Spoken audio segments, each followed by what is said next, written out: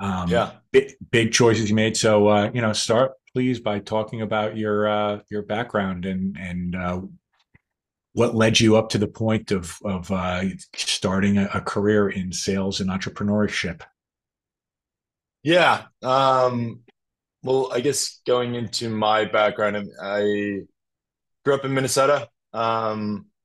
Went after graduated from actually a smaller liberal arts school in Minnesota. Um, Worked in a mid-sized company to start off with here, and kind of learned a lot about sales, business. And in the first couple of years, I ended up actually deciding that that wasn't the direction I wanted to go. And that's where a huge shift happened for me, where it was like, okay, now what do I want to do? Mhm. And so in that time of a little bit of turmoil, it was like, all right, do I want to just go into the next thing just to do it?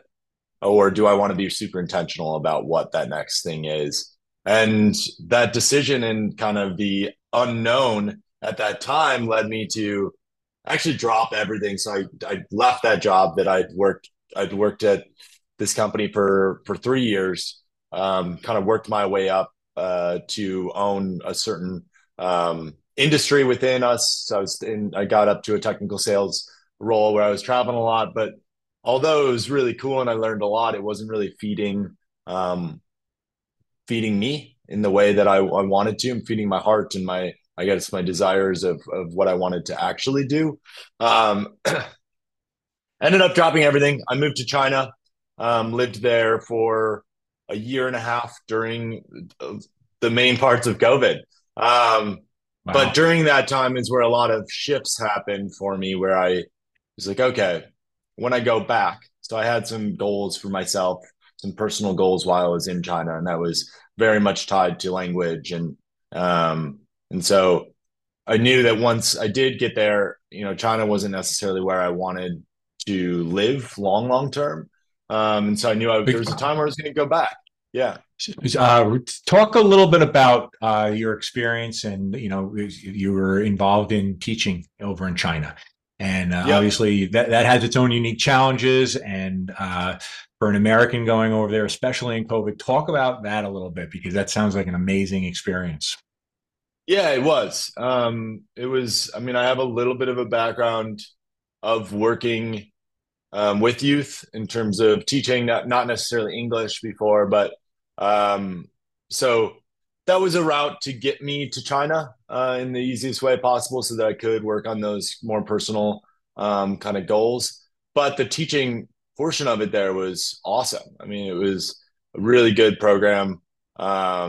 I was able to teach different age kids how to speak English, and so I enjoyed it. It was rewarding in a certain way. It was fun. I don't know how much I guess more to say about the teaching aspect of it. I mean, the time in China was I have there's always been a special interest that I've had with China. I studied. I mean, I went to school for international business. So languages, kind of working with people across borders has always been something that has been super interesting to me. Um, so going there originally as a student, the idea was, okay, how can I consume as much information about such a rising empire per se? And so I studied there 6 months in Shanghai. I came when there was this kind of break in the career where I decided I was no longer going to work at LASEX, which was the first company I worked for 3 years. Um, that was my time. I knew I was going to go back to China at some point. That was my time to do it. I said, this is the time. So went back. The COVID time was a super, I guess, to jump, unless you want me to dive into more of China or teaching, I guess No, the I COVID want to thing is, talk. What I'm really getting at is some really powerful lessons, messages, ways that you changed your thinking as a result of, you went over there. You said, you know what, I'm going to get to China, and my vehicle is going to be English as a second language, right? Because that's what you're doing. And yep. while I was there, something really special happened, like, or I found Yeah. began to look at something slightly differently, which made me do this, that, or the other thing a slightly different way. Yeah, and I actually think a lot of the shift actually happened before China. So, Okay, so talk about that then. yeah, yeah.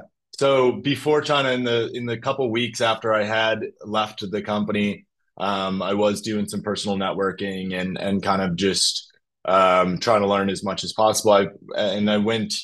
Um, I was at a conference with some family and friends, and this idea came to me. I was looking at 40,000 people all wearing the same uncomfortable clothing. And I always had a different, I hated, I was very against this idea of ties for whatever reason.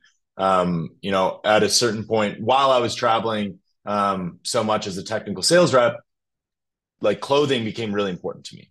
So Interesting. Lululemon originally like came out with their pants for men. Men had very before then we really had worn women were able to kind of get on this board of comfort before men were. It was men took a while. It was just a shirt on our backs. We didn't really understand what comfort meant and what technical fabrics could do for us. And Mm. what, potentially paying $20 more, $50 more for a piece of a garment that might last a year or two longer and give you way more versatility when it comes to like your day-to-day life.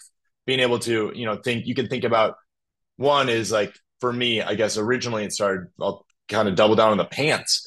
Like no wrinkles, being able to wear it out with friends, but also being able to wear it with a suit. Being able to travel and not worry about all these stains and all the like smell because that was built in the fabric, right? It was built. Hmm. This fabric was built for odor resistance, wrinkle resistance, comfort and stretch, and that was kind of new to me at that time. And I think it was new in general. I mean, we think back to this was 2018 when really athleisure was in its infancy. Um, so really the technology and fabric at our fingertips is what kind of started this. And then it was a matter of, okay, that is possible, right? We have this fabric that can do all of these different things. I mean, now what can we do that's different? And that's where it was. All right, how can we offer a different style to men so that even if we can get one different dress shirt into every man's closet, we are giving them a different option, a different look, more comfort, giving them a different route than what the traditional norms are of. And we're talking back when work apparel was much stricter, right? Like things have changed. So Mm. that in a lot of ways worked in our favor, right? You know, the laws of formal wear have changed at a perfect time where people were, I think people were done with the uncomfortable clothes. They were done with going to conferences and yeah, I guess being uncomfortable when really it's about what you bring to the table. And so as long as you look good, you should be comfortable. Um, so that started at this conference where I was like, okay, this is what I want to do. I want to start a clothing company with the most technical fabric on the planet. But I don't want to do our traditional dress shirts. I want to offer something new to men that doesn't compromise on style, doesn't compromise on comfort. So that's where it started. Uh, After that conference, about 2 weeks later, I did leave the country. That was kind of where the adventure started. Went to China. In China, the first, I would say, first 8 months was very much focused on life, on learning. I mean, I studied Chinese every day. I taught English every day. Um, so it was very much work oriented. When COVID happened, it freed up a certain amount of time. Mm. Right. I was locked in what we call a hutong in China, which is their traditional homes. And that those are one story kind of studio bedrooms. And I was locked in there. I was working from home for the first time. And I found myself with more time. At this time, I'd gotten really good at teaching. I'd gotten really good at the curriculum. I knew everything like the back of my hand. I mean, I knew it all. And so I didn't the prep work that needed to go into this, and I wasn't sitting in an office, so I had a lot more time. And that was when it really kicked in, and when this idea became um, a real project where I was trying to, when I wasn't teaching and when I wasn't studying Chinese, I was working with you know, China and Taiwan, some of the most technical mills in the world for fabric. And so a lot of the technology comes from there. We were working on bringing in some foreign technology as well. We partnered with a company called Outlast at this time, really with the goal of creating the most technical. That was the first goal. It's like, Mm-hmm. I know the style. Let's create the most technical fabric that we can that gives all of those bells and whistles. I mean, we ended up, I don't know how much, we ended up putting NASA heat regulating fibers, these poly encapsulated heat cells into our fibers, which helped for heat regulation. We ended up, coming up with all of these features for this shirt, just simply focusing at the beginning on how can I learn and how can I create a fabric that's unbelievable. Um, you had a question. Yeah, so that's amazing that you were, COVID for so many people, it hammered their lives hard, and various people responded to it in different ways. In your case, because of the decision you had made before, and to basically go over there and with your teaching mission, did you know before you were going over there that you would be really doing this high level investigation of fabric manufacturers and textile mills, or is that something that you just were able to pick up because you were there? A little bit of both. I think I knew that this is a project that you know, a mission that I wanted to do. I knew Mm-hmm. that I wanted to start this company. I didn't know when it was at. I think there's always at a certain phase, mostly at the beginning in the first, this was not, I've done a lot of random started companies as younger, but this is the first real company. It was e-commerce. It was a different level of starting a company than I'd done beforehand. Um, and so I think with that first project, you have an idea. You don't really know until all of a sudden it's like, I'm doing this. Right. And and then you dive in. And once you dive in, you have to keep that momentum and that traction going within yourself, because that's when people stop, Right. right? Something becomes too hard at the beginning. I can't source this. I don't know how to do this. And so people just quit. The idea goes nowhere. Luckily, I think, due to the place I was in, it gave me I guess I learned a lesson where I was in the right place. I was in the right place around the right expertise. Um, a lot of the testing, I think about, people, I talk to friends quite often or people within my community that are like, I want to start a clothing company. I'd love to talk about it with you, just see, what your process was about creating it, Kickstarter and so on. And I think, doing it from here would have been incredibly expensive. The lessons would have been way more expensive, right? Like shipping back and forth, speaking with different manufacturers. I was able to go and meet with tens of manufacturers to better understand capabilities, what we wanted in terms of like the facilities. Like it was important to me at that time, still is, like we want to make sure that people are getting paid fair wages. We want to make sure that the environment that they're working in is healthy, safe. So, and that the materials that we're using are not hurting other people. And so, not every facility that we saw was like that, right? So, it's going in, it's learning. And traditionally, I mean, if we're trying to create one of the most technical fabrics on the planet, we don't want like it does. We want to work with someone who's got a crazy nice facility that is doing all those things no matter what. But that doesn't just happen, right? People might say they've got this, they're OSHA certified, they've got, whatever. But that doesn't mean much until you get on site. And so I was in the right place where I was able to make those decisions, meet the right people, learn a lot. We went back and forth on developing this fabric. Um, we went on, there was a lot of shipping back and forth, which from the US to China it would have been expensive and it would have taken a lot of time. But because I was there, I was able to expedite that learning. And I was able to expedite the process without spending tons of money to do so. So I think, yeah, it was a little bit of when you have an idea, it's getting through those first stages without getting scared. And a lot of times when something hard happens or something you don't understand, you quit.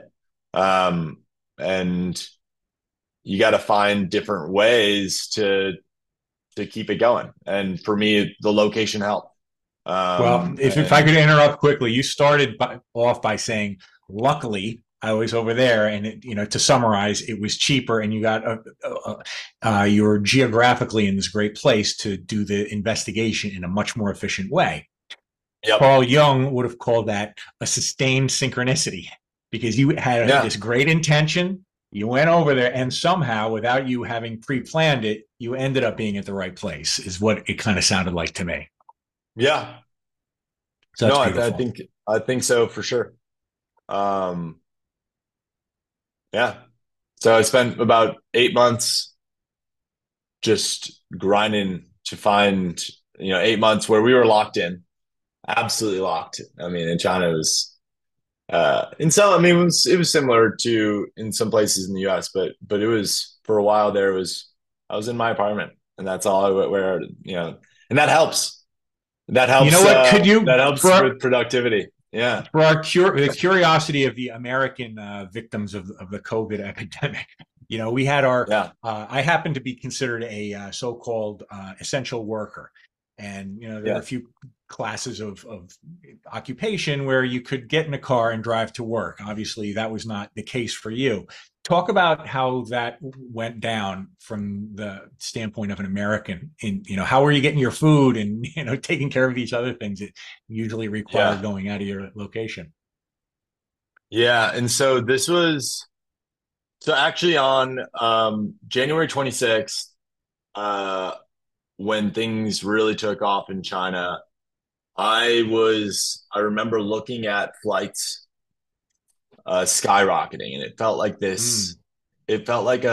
it felt, you watch those movies, Day After Tomorrow or whatever the other one was, 2021, um, and you see these things happen, and that's not what was happening, but it felt weird watching prices of flights to get out of China going, I mean, astronomically expensive. And so I was on the phone with, people back home and some doctors and people that in my community. I was just trying to figure out, what's going to happen? Like, how serious is this? Hmm. What's going on? And I ended up making the decision. I hopped on a flight a day later, a United flight that fortunately everything else on Google Flights was crazy, but somehow I was able to find a somewhat reasonable flight home. And I got home. I got back to Minnesota. First time kind of being almost like a risk to society, where people were like, whoa, whoa, whoa. Some people were like, we can't see you for a certain amount of time. And at that time it was weird, right? Because the US Right. hadn't felt it yet. They didn't really know. No one was no, we didn't know much. Um, so I ended up staying back in Minnesota for a month, and then I made the decision, despite my family and everyone else saying no. I made the decision to fly back, and that was probably maybe the last 3 days that was possible to fly back during that time. Um, And at that point, you were in the middle of your investigation of suppliers. yeah, I was in the middle of everything, and I just felt like if I stayed back, I was I was going to lose something. Not only was I going to lose my business or my work visa in China, which was kind of hard to get. I was going to lose this opportunity to be where I was. There was so much traction at that time. I was in the right mindset. I was in the right place, and the movement back home, it threw me off, and I don't know. I felt this drawback, and despite everyone else saying don't do it, I remember my parents, the classic parents, but I remember them like crying when I was leaving, and I was like, well, I got to do this, and it's fine. Like we're not, this isn't that bad, we're gonna be okay. And so I ended up flying back. So a month later, on literally a month exactly, on February 26th, 2019 or 20, I flew back to Beijing, moved back in, was locked down for the first 14 days with like security guards at my door checking. You couldn't leave at all during the first 14 days. After that, you could go out and, I mean, at that point, China, there was not many outbreaks. And so it was the initial, like when you get there, it was lockdown. If there were cases, lockdown. But fortunately, in my neighborhood, there weren't that many. And so after the 14 days, I was allowed to go out, to get food, do the things that I wanted to do. Mostly, I mean, it wasn't everyone was wearing masks and so on, but I was able to get out, and um, it was interesting though. They had like a card system, so each neighborhood you'd go in and out. And if you weren't a part of that community, you can enter. Hmm. So that was an interesting part, and just kind of a tactic, a strategy that they used to really control things there. Um, but there was still not much. When you're working from home, there's not much to do really, and in a city that's traditionally like super lively. I mean, Right. Shanghai and Beijing are some of the most interesting cities on the planet, in my opinion. Um, so it was a time where I was really able to lock down, focus on what I wanted to do. And I think back to that time very fondly, whereas a lot of people I think hated that time of being locked in. But because I had projects, I had things that I was working on, and I was in this state of like extreme focus. And I think, I mean, that comes from decision fatigue too, right? You don't have all these things that you're thinking about that you can do. You are locked in, and this is the world. This is the goal. So it allowed for, yeah, a certain level of focus that is, I think, hard, that I always search for still. And I try to I try to organize my life to give me that. Because I think it was such a fun. I mean, you're at the peak of your brain's capacity, right? You're like, I found, when you don't have all those decisions to make, very much tied to, I'll bring up decision fatigue. I mean, but like memory, productivity, all of these things are just enhanced. So I was able I was able to move really quickly with everything I was doing. And I had the goal for language at the same time. So I was really studying that. So the next year I spent there, it was like but actually 9 months. That was just, I mean, I had started this company. Well, we were about to start. We had everything in place. We developed the fabrics, we developed the clothing, we did the samples, we were ready to go. That was when the decision was made on my part that, all right, I had finished what I came here to do. Now Kickstarter, we decided to go. Well, I decided to go the Kickstarter route to get things started. Okay, hold on one second. Yeah. Chad, first of all, that it's an amazing story, and we want to get back to that, and I want to climax at the end when we Yeah. talk about how, your launch and stuff like that. But right now, if I'm not mistaken, you've got two gigs going on. You've got your entrepreneur thing, and you've got your enterprise account executive. So you talk about decision fatigue and focus, when you're doing two, huge jobs like that, Yeah. which a lot of people in our life do. As an entrepreneur and a salesman, we have multiple hats we wear and multiple things we have to turn our very precious attention to. So for all the people in our audience that are in kind of that similar situation, talk about what you're doing with Octo and how you master the art of code switching back and forth while making sure that you're giving each obligation exactly what it deserves and then some. Yeah.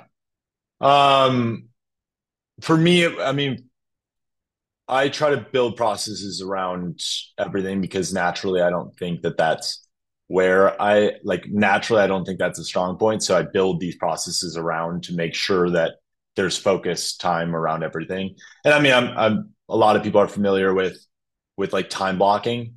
Um, that's how I've decided like that works for me. So I build a certain amount of time that goes to Cheeks and the company, and then a certain amount of time that goes to every aspect of Octo, right? Like every activity that needs to be done, everything is time blocked out. It's not perfect. I don't always stay perfect on it. I wish I did. It's like it's Nobody one of is those things perfect. where it's like one of those things where you know what you need, you know what works. You don't always follow it. But that's what works the best for me is I really organize my time and just say this is when I'm going to spend time on Cheeks. This is when I'm going to spend time on Octo. I think if you're trying to go back and forth and doing it all at the same time, that's when that really becomes difficult because you're not able to really put in focus time and determine what needs to be done today. Because you can always figure out things that need to be done. There's always Mhm. going to be a list of a million things, but saying, all right, what do we need to do? And doing something that gets you closer, knocking those things off your list. But that happens in a certain amount of time. Um, and granted, though, with Cheeks now,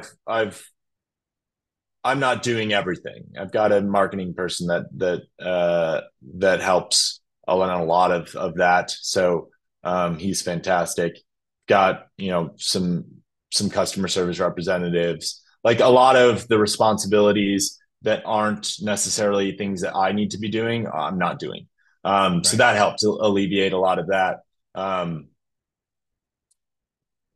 so that, yeah, I guess to answer your question, it's time blocking. It's finding those responsibilities that I don't necessarily need to be doing and giving it to someone else who's better fit for it. Yeah. Um, So a strong discipline towards processes and procedures and priorities. yeah, the process is huge. Yeah. And that goes into, I mean, with Octo too, it's like, So talk about Octo for a second because it seems like a really interesting company that has the potential to really benefit not just you, the salesman, the company, and a customer, but to really broaden out in a radiating wave of benefit multiple stakeholders and classes of yeah, systems. yeah, Octo's a really fun, I'm super excited. I mean, we're a smaller team. We just completed our Series A, so we got some amazing funding to grow. What Octo does, we're a software company serving a more archaic industry, which is like surplus equipment in a lot of ways. But really, what we do is we're an end-to-end lifecycle management company. We work with some of the tier one companies on the planet, so the General Motors, the Boeings of the world. And what we do is we give them visibility into all of their assets across every one of their locations. And I'm not talking about like their direct assets, not their cars, right? I'm talking about everything that goes into their operation, so their capital equipment, their indirect inventory. What we and for people who don't know what that is, it's like the tooling, the large equipment, the robots, all of that. I mean, companies like this have millions and millions and millions, if not hundreds of millions of dollars of capital equipment, and they're constantly spending on it. And so, what we do is we help optimize. We help give them visibility. We help give central processes for them so that they can better manage their equipment. So it's a really, as a software company in this industry, I mean, we are certainly in a place where we have a huge industry, and we're taking a completely different approach than anything else that's out there. So it's really exciting what we're doing, and we've built an incredible product. I mean, our engineering team and product team is unbelievable, and so we're super exciting. We're excited. We've brought on plenty of 50 to $100 billion companies. And that's fun. Now it's working with some of the biggest companies on the planet to make their life a little easier and to help them be better. So Well, just to really examine closely what they do, it sounds like you're producing a product that analyzes valuations of this capital equipment. Let's call it, everything on an assembly line, and that assembly line received a certain investment, and then over time you get your depreciation, and there's maintenance that needs to be done, and so forth. And at any given time, let's say hypothetically, a banker wants to know how much it's worth, or the accountant has to know what type of tax deduction. Is that kind of what it is? um, one benefit of what we do is we provide augmentation to give valuations on the secondhand market of every asset. So ERP systems are really good at asset management or asset accounting. Mm-hmm. They're not good at asset management. So we're not replacing an ERP system. What we're doing is providing an add-on that gives certain value, right? And certain value goes to certain different people. One, valuations is huge, right? That is huge, but that's not all that Octo does. Valuation is just one element of what our augmentation engine is able to do. Is we're able to analyze, harmonize data, and I know that means very little to most people, but when you look at, let's say we're looking at a master list of 20,000 different parts, all could be worth anywhere from $1,000 to $1 million or $10 million. Each one of those parts is at all of these different locations. Garbage in, garbage out. Let's think about that. A lot of times, ERP systems are, you're entering information or someone is entering information. If they don't do it in the right way and it's not consistent, that is very much like it doesn't help anyone. And so, what we're able to do is harmonize the data across every single location in an enterprise so that these companies can look across all of their locations. One, they could see the value of an asset, which is hugely helpful. So if they could determine, okay, our book value is this is what it's worth today. Does it make sense to do, what disposition channel? So how are we going to dispose of this? Can we send it to another location? That's huge. Redeployment for large companies with millions of dollars of capex or indirect inventory is huge. You're able to lower procurement costs tax wise. You're killing it on that because of you're sharing it internally. A lot of times people are just buying and buying. When it hits a certain inventory level, they buy another when they don't really need it, and that part could be used at another facility. What we do is get rid of the silos, give you visibility, allow for redeployment, harmonize data so that you can make those decisions, and then provide all of the correct and information that people need to make accurate and good decisions when it comes to procurement. And that companies see savings on the ability to optimize, the ability to redeploy, and the ability to follow best practices when it comes to the time when they do have to dispose of this equipment. We provide a service to help find those disposition channels. So it's really cool. So awesome to have a day job to support such an amazing project as the other one you're working on. Yeah, And it's great. so you're right now. I actually looked at your website, and I could see you do have some stuff that is available. But talk about the process of going live with your offering of Cheeks. Yeah. So the first we ran a Kickstarter at the end of 2020. I literally arrived back in Minnesota, did a quarantine, and shot a video the day after it was done because we wanted to do things before Christmas because Christmas isn't a good time for The holidays is not a good time for Kickstarters. um, so after this, I mean, during the Kickstarter process, that's a conversation of its own. I mean, that's a pretty long. Kickstarter is a beast. It Mm. is a interesting community ecosystem. There's different strategies to it. We learned a lot. We ended up raising about $40,000 to start. That covered our first production run, a lot of our marketing, but really it was a good way to test the market, understand if this was an idea that was worth doing before we Mm-hmm. spent all that money. And so the Kickstarter gave us a lot of the data, gave us a better understanding of who our customer was, and where they were, their interests, and so on, and then give us, I guess, all the tools to be able to launch the company. Um, since then, I mean, that was back end of 2020, so we've now been running for, well, to actually do the first production run. I always say we launched in end of 2020, but we really launched July, well, June of 2021.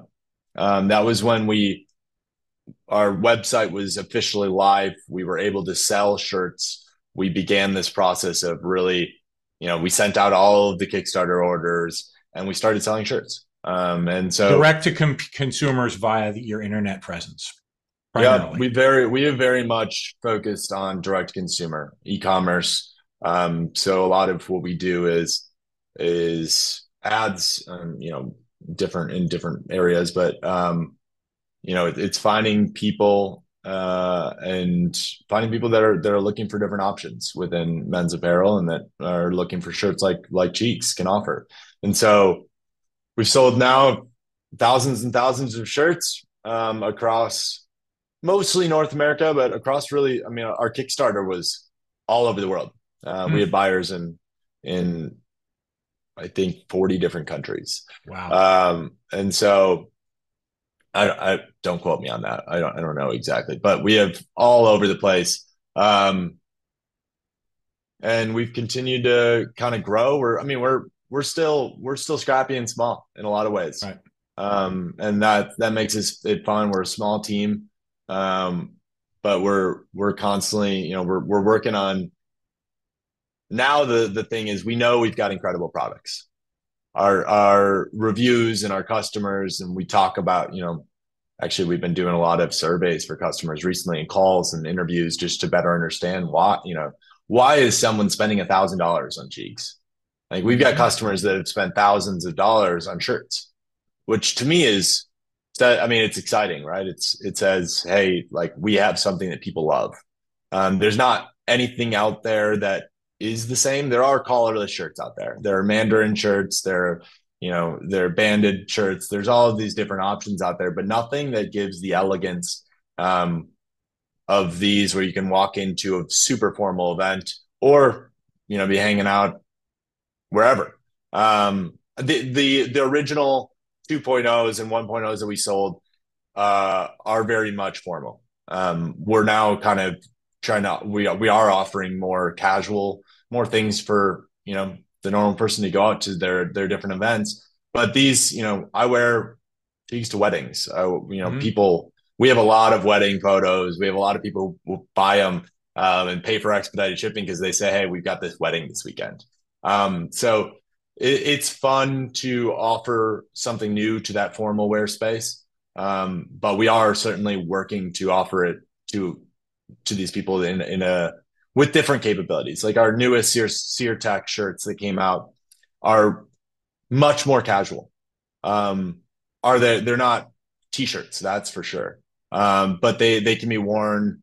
They're a little bit more versatile when it comes to the places that they can be worn, whereas our formal wear is formal.